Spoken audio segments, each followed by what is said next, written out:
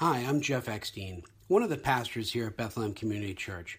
Welcome to our Sunday podcast, coming to you from the town of Bethlehem in upstate New York in the USA. Bethlehem Community Church is an independent, non-denominational, Bible-based evangelical church that includes people with backgrounds from many denominations. We believe that it is only through the love of the Father, the sacrifice of our Lord and Savior Jesus Christ on the cross, and the power of the Holy Spirit that we can come into a personal relationship with God. We are people truly seeking a deeper intimacy with God and with one another. If you'd like to know more about our church, please visit our website at www.bccdelmar.org. There you'll be able to find our statement of faith, as well as more about the ministry of Bethlehem Community Church. You'll also be able to submit prayer requests as we are called to pray with and for you. We also would love to hear your story and how you found our podcast and where you're listening from. So please visit our website and send us an email. Again, it's bccdelmar.org.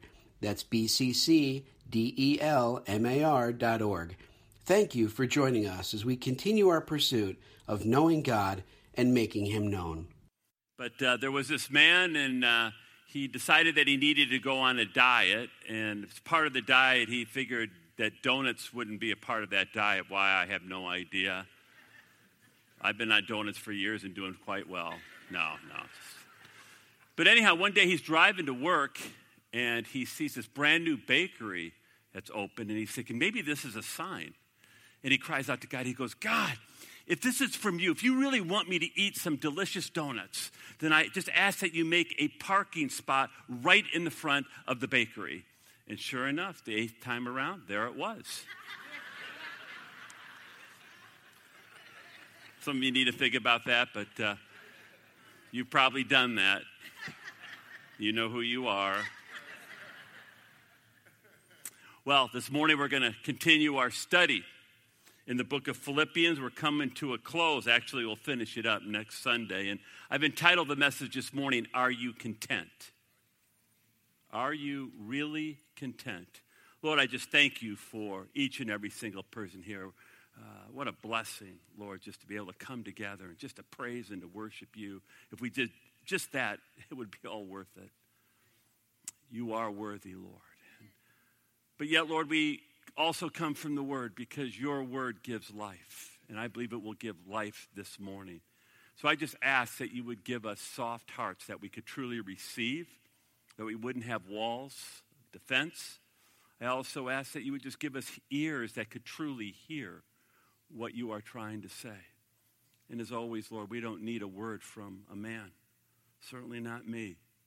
And I just ask that you would fill me from the soles of my feet to the crown of my head, that I truly would speak your words this morning, words of life.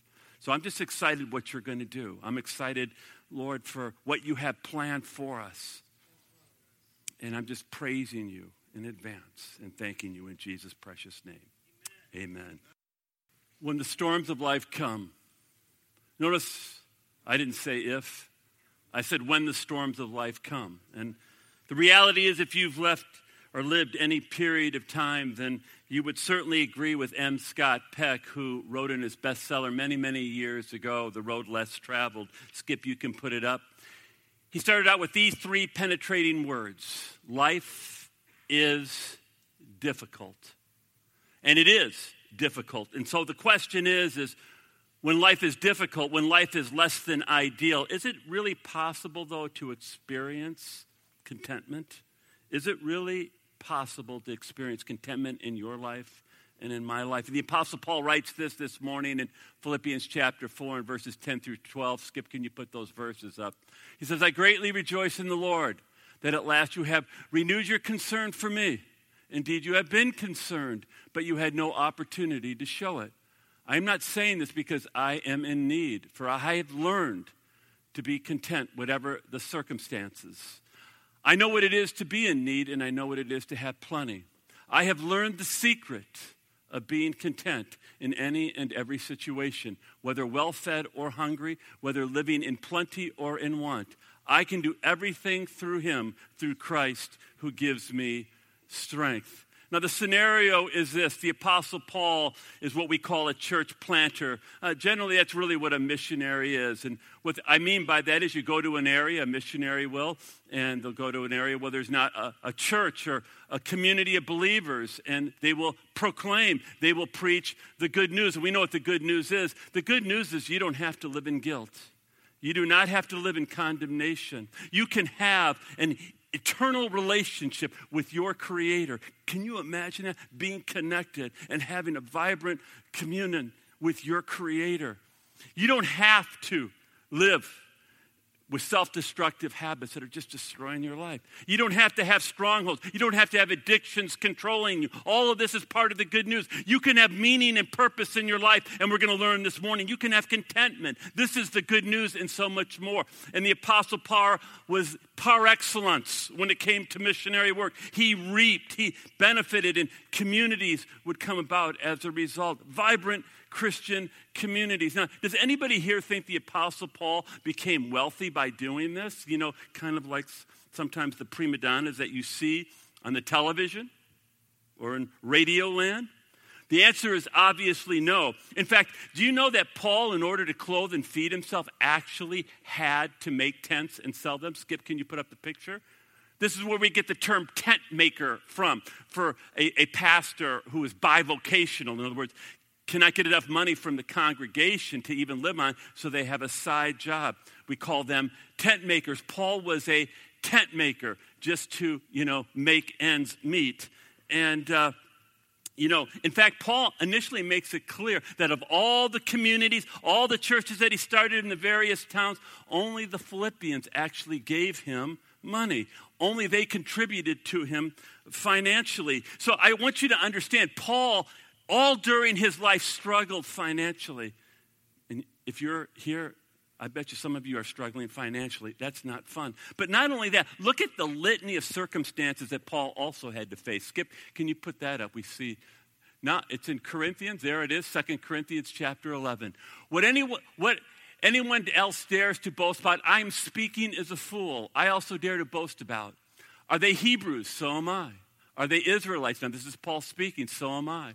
Are they Abraham's descendants? So am I. Are they servants of Christ? I am out of my mind to talk like this. I am even more. I have worked much harder, been in prison more frequently, been flogged more severely, and been exposed to death again and again. 5 times I received from the Jews the 40 lashes minus 1. 3 times I was beaten with rods. Once I was stoned. 3 times I was shipwrecked. I spent a night and day in the open sea. I have been constantly on the move. I have been in danger from rivers, in danger from bandits, in danger from my own countrymen, in danger from Gentiles, in dangers in the city, in danger in the country, in danger at the sea, in danger from false brothers. I have labored and toiled and have often gone without sleep. I have known hunger and thirst and have often gone without food. I have been cold and naked. Besides everything else, I face the daily concern, the pressure for all of the churches. Anyone here have a bad week like this? Bad month? See, we would call that a bad week, bad month, bad year, bad lifetime. I mean, these are tough circumstances. And see, the real question is it possible for a person really to face this kind of circumstances? To really, when the chips are down, is it still possible to experience contentment? And the great answer this morning is, yes, it is. That's what Paul tells us. Yes, it is. In fact, put up against Philippians 4:11. The Apostle Paul says, I am not saying this because I am in need, for I have learned to be content whatever the circumstances. The word that Paul uses for circumstances here is interesting. It literally means to be self-sufficient, independent of all external resources. Now, Paul is not talking about a self-sufficiency that says, I don't need anybody. I can live life on my own terms. That is just sinful pride. Paul, though, is speaking of an inner self-sufficiency. He's speaking of an inner power that allows you to live above your circumstances, right above your circumstances, and still experience contentment and satisfaction in your life. Wouldn't you like that ability? I know I would certainly like that ability. You see, it made no difference to Paul whether it was hot and humid outside or cool and dry. It did not make a difference if Paul was free or whether he was in prison, chained to a Roman guard. It did not make a difference to him whether he was eating steak or eating chicken, and I'm still working on that one. It was okay with Paul. It was okay with Paul if the Philippians sent him a financial gift or if they did not send him a financial gift. Either way, he was content and satisfied. You see, here's the real question. The question is this: are you a thermometer or are you a thermostat? Skip, can you put that up? Are you a thermometer or are you a thermostat? You see, a thermometer registers the temperature around it. The thermometer, therefore, is influenced by what is going on around it. A thermometer is in a constant state of fluctuation. It's up, it's down, it's up, it's down. Many of us live with a thermometer. You know what that's like? It's like being on a constant roller coaster ride that never ends. Not too fun, is it? And you know what the tragedy is? Most people are thermometers. Most people, and most of us, are thermometers. You know what, though? God calls us not to be a thermometer, but to be a thermostat. You see, a thermostat regulates the atmosphere around it. In other words, a thermostat is not influenced, it is an influencer. Jesus said in Matthew chapter 5 and verse 13, you are the salt of the earth. And then Matthew chapter 5 and verse 14, you and I are to be the light of the world. In other words, Jesus Christ said, we're to be world changers. We are to change the world. We're to be thermostats. We are not to be thermometers and be conformed and changed by the world. By the way, which one are you? Are you a thermometer or are you a thermostat? You know, Jesus Christ was the ultimate thermostat. He did not conform to the environment around him. Rather, he forced the environment to conform to him. And no place better do we see this than in John chapter 8. It's a great portion of Scripture. Skip, can you put that up? Jesus returned to the Mount of Olives. But early the next morning, he was back again at the temple. A crowd soon gathered, and he sat down and he taught them. As he was speaking, the teachers of the religious law and the Pharisees brought a woman who had been caught in the act of adultery. They put her in front of the crowd. Teacher, they said to Jesus, this woman was caught in the act of adultery. The law of Moses says to stone her. What do you say? They were trying to trap him into saying something they could use against him. But Jesus stooped down and he wrote in the dust with his finger. They kept demanding an answer, so he stood up again and he said, all right, but let the one who has never sinned throw the first stone. Then he stooped down again and he began to write in the dust. When the accusers heard this, they slipped away one by one, beginning with the oldest, until only Jesus was left in the middle of the crowd with the woman. Then Jesus stood up again and he said to the woman, where are your accusers? Didn't even one of them condemn you? No, Lord, she said. And Jesus said, neither do I. And go and sin no more. Now, that's a nasty situation any way you look at it. Here is Jesus teaching in the temple, and suddenly, while he's teaching in the temple, these Pharisees, these religious leaders, take this woman who's been caught in the act of adultery, and they throw her in front of him. I mean, that's rather rude. And they say, teacher, this woman's been caught in the act of adultery. The law says to stone her. What are you going to do? You see, Jesus is on the horns of a dilemma. The horns of the dilemma is this: Jesus is a popular prophet, and if he says stone her, he's obviously going to lose his popularity. He's going to lose his crowd. If, on the other hand, he says don't stone her, don't follow what the law says, and he looks like a lawbreaker. He's antinomian. He's a lawless one. So what is Jesus going to do? Well, Jesus says, whichever one of you is without sin, you go ahead and cast the first stone. Now, here's the interesting part. Then it said he stooped down in the dirt again, and he began to write. Now, does anybody here believe in divine doodling? No, I mean, do you think Jesus was just bored? He just began to write in the dirt? I don't think so. In fact, I think it's very intriguing. You see, the reality is, you know who are the real lawbreakers here? The Pharisees and the Sadducees. You say, well, why do you say that? I'll tell you why. Because what does the law say if someone's caught in the act of adultery? Before you can stone them, what do you have to do? You need the other party. It takes both, As far as I know, it takes two to have adultery, but I could be wrong. So where is the other party? Where is the man? And you know what? Jesus gets down and he begins to write. You know what I think he's writing? I think he's writing that man's name. And many theologians, I can't take credit for this, believe he was writing the name of a Pharisee. Many people believe it was one of them who was caught in the act of adultery, and he shows them to be hypocrites. And that's why from the oldest to the youngest, they see the name, and one by one, they drop those rocks. You see, that's a thermostat. But Jesus isn't finished. Everybody's gone.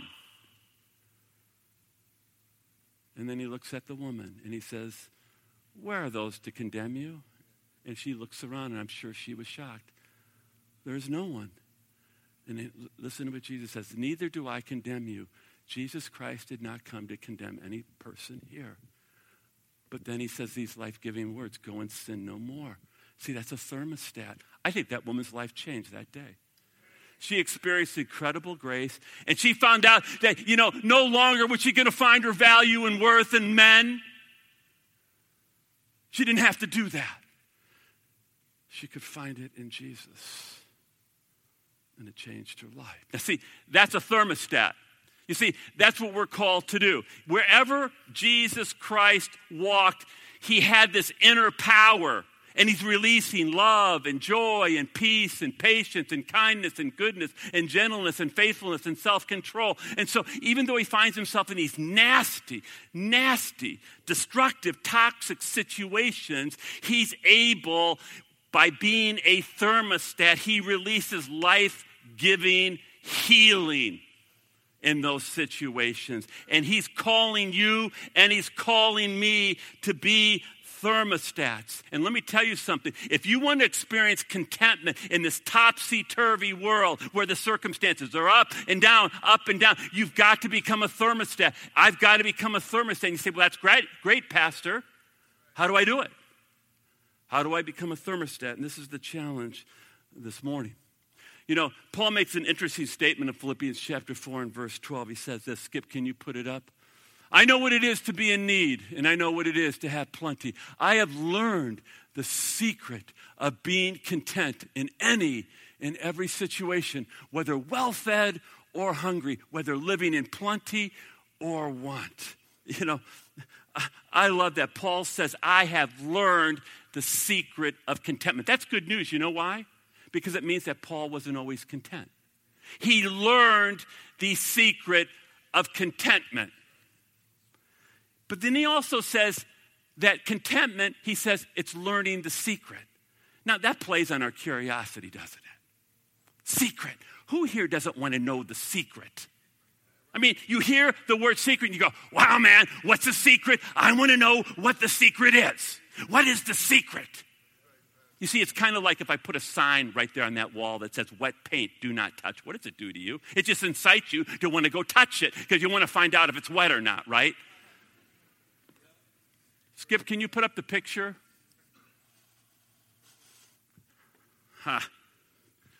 The Secret. I remember seeing that book. Anybody remember this book? The Secret.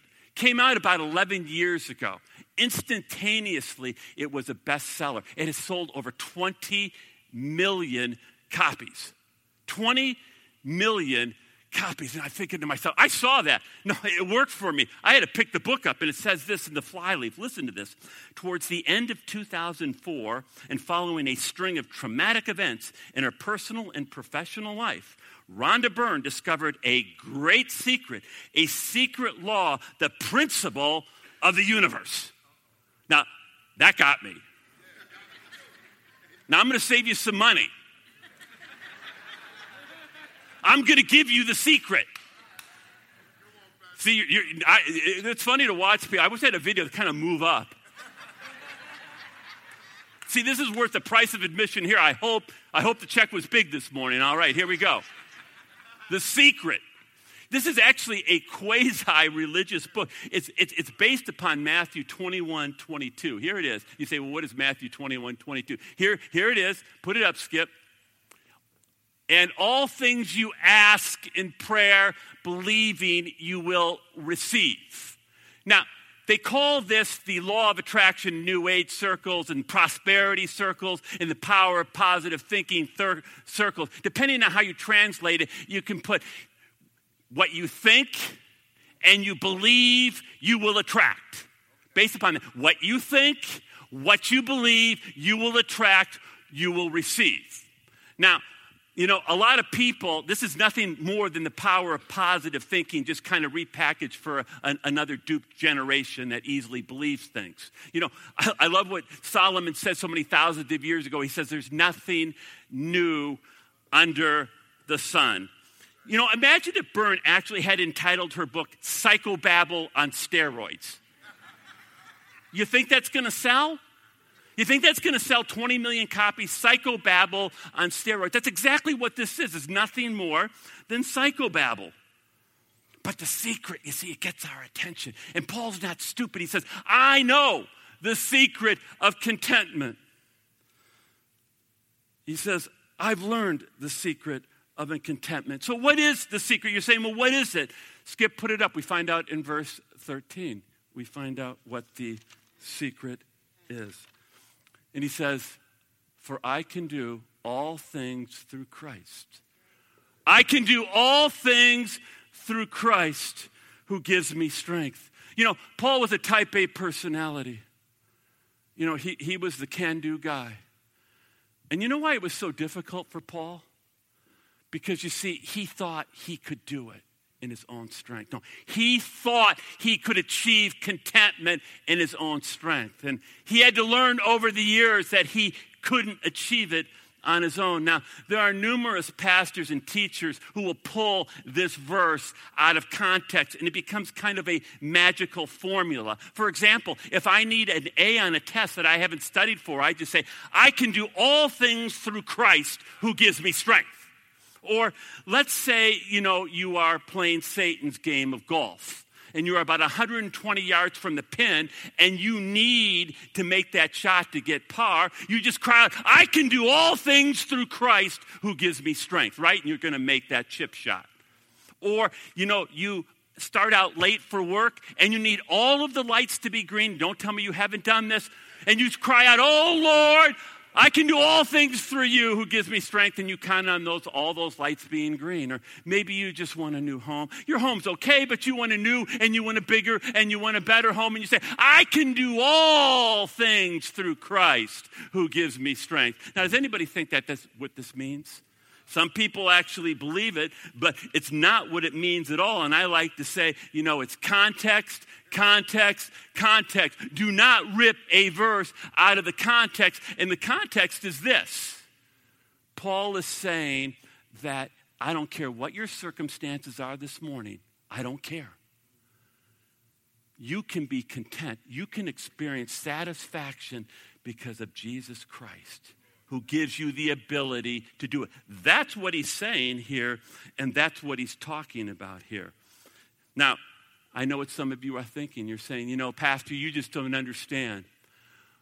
I'm married to a lemon. I'm married to a lemon, and I'm just thinking, if I could trade this lemon in and get a new and better model, I would really be happy and content. Now, some of you might be thinking, somebody's laughing back there, all right. Some of you might be thinking, you know what, Pastor, you don't understand. I just got a lemon of a job. My job's a lemon. I mean, my job makes a root canal look like a walk in the park.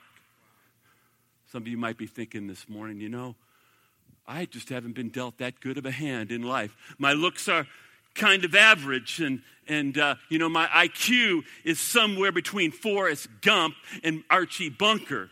My job has all the excitement of two amoebas courting, and my family life is on life support. And are you telling me, are you kidding? Are you telling me that it is possible to experience contentment and satisfaction? And Paul says, you know what? It absolutely is. It absolutely is. You see, nowhere in the Bible there's a promise that you will have an exciting life. But you know what's promised to you?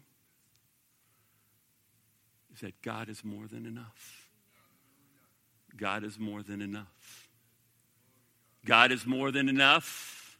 Do you believe that God is more than enough? You know, there was this wealthy Englishman who lived in England, and he had an art collection that was worth about $50 million. And this wealthy man only had one son, and he loved his son very much. And in his will, he deeded the collection over to him when he died. And World War II came along, and the son was enlisted into the army, and he tragically was killed. The wealthy Englishman obviously was heartbroken, and he didn't die really too long after that. So since the wealthy Englishman had no living heir, it was stipulated in his will that the art collection should simply be auctioned off. And on the day of the auction, there were people from all over the world to bid on the various art pieces in this art collection. The first art piece, though, to be auctioned off was an oil painting of the Englishman's wealthy son.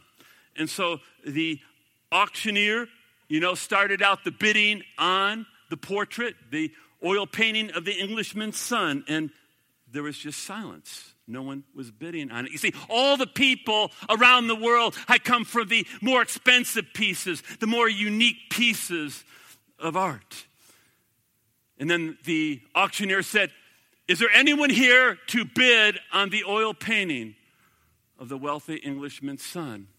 There was silence again, and then finally there was a voice in the back. And the voice in the back made a bid. Who was that voice? It was the servant of the wealthy Englishman. He had actually brought the young son up, the Englishman's only son, and he deeply loved the Englishman's son. And then the auctioneer said, "Is there anybody else to bid?"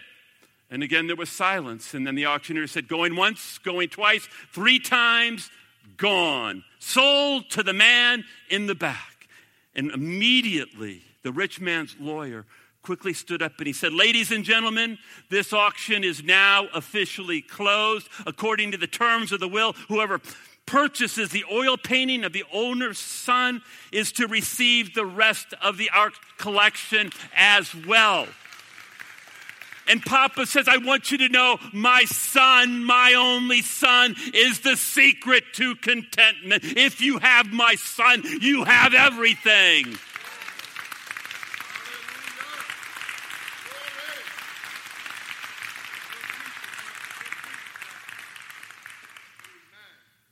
And, some of us this morning haven't learned that secret. And you know how Paul learned that secret? Remember the litany of things? He said, "I've been beaten with rods." He had all those things. You know what was happening to him? God was stripping him. And it caused him to press into Jesus. And he found out that the Son was all that he needed. He found out the Son was all that he needed, and he's all that you need this morning. Lord,